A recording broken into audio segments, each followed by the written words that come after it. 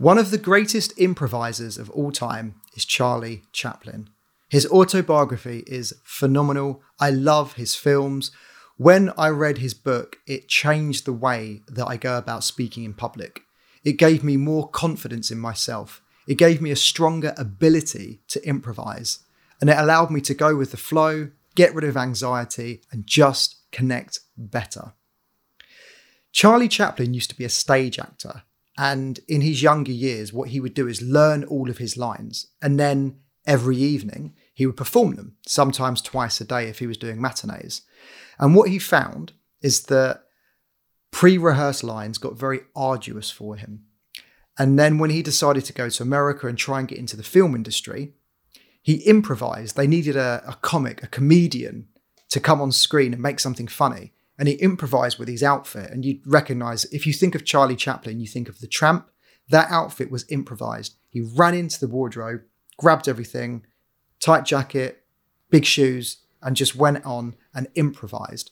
Now, that took a lifetime for him to be able to pick that outfit to then create the Tramp character in the moment. He improvised, and he is the king of improvisation. Here's what happened. He became the biggest Hollywood star in history.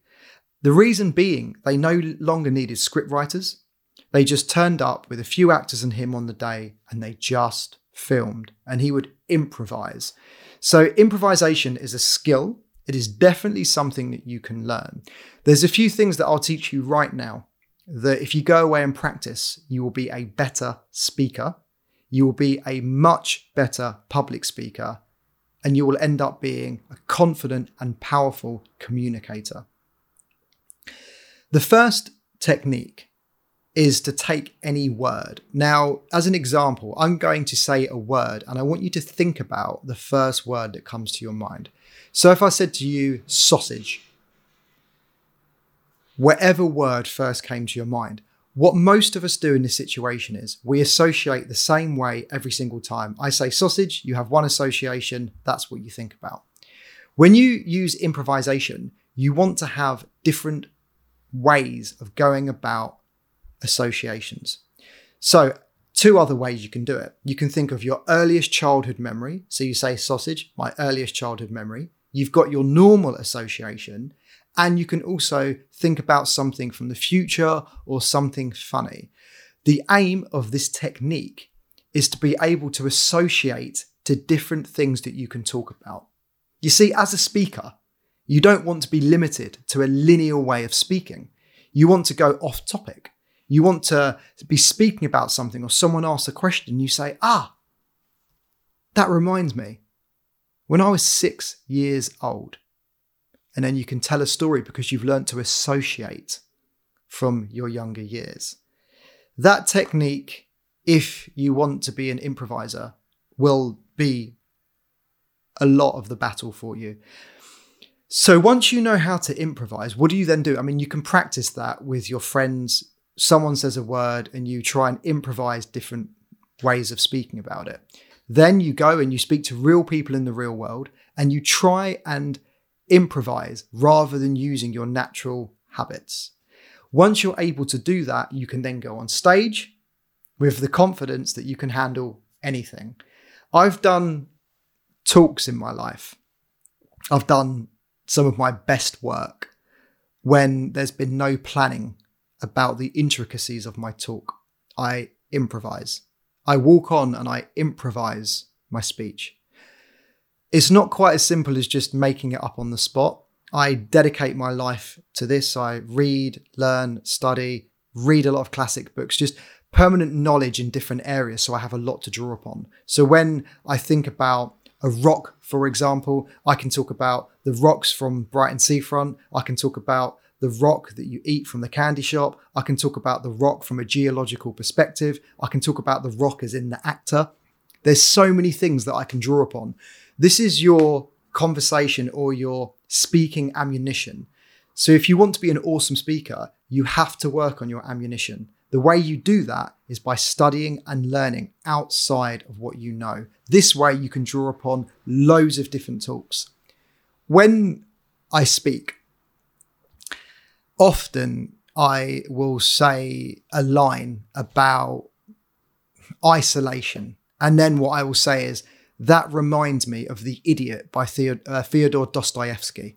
So I'll link it to a bit of Russian literature. Then I'll say it also reminds me of the oldest myth in history, and I'll link to the oldest myth. Then I might link it to a new book on psychology that I've read that explains that it's all about your environment. Then I might say, well, isolation, could you rename that? Is it isolation or is it tranquility?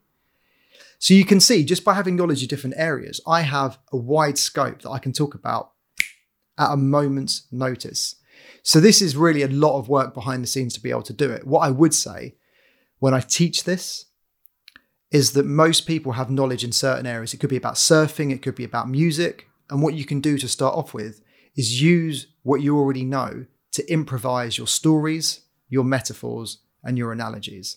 That's one of my favorite ways of improvising.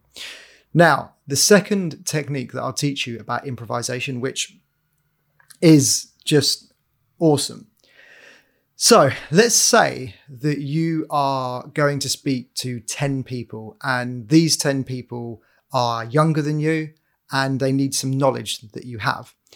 Now, you can think about how you're going to prepare your speech in a linear way, or you can improvise it. Now, what do I mean by that? I mean, you get creative. So in the thumbnail to this video, you saw my hand over my face. I just decided to do that in the moment because I improvised. When you're thinking about your speech, you can write out or have segments of what you want to talk about. Then you need to bring it to life. You can improvise in the planning stage.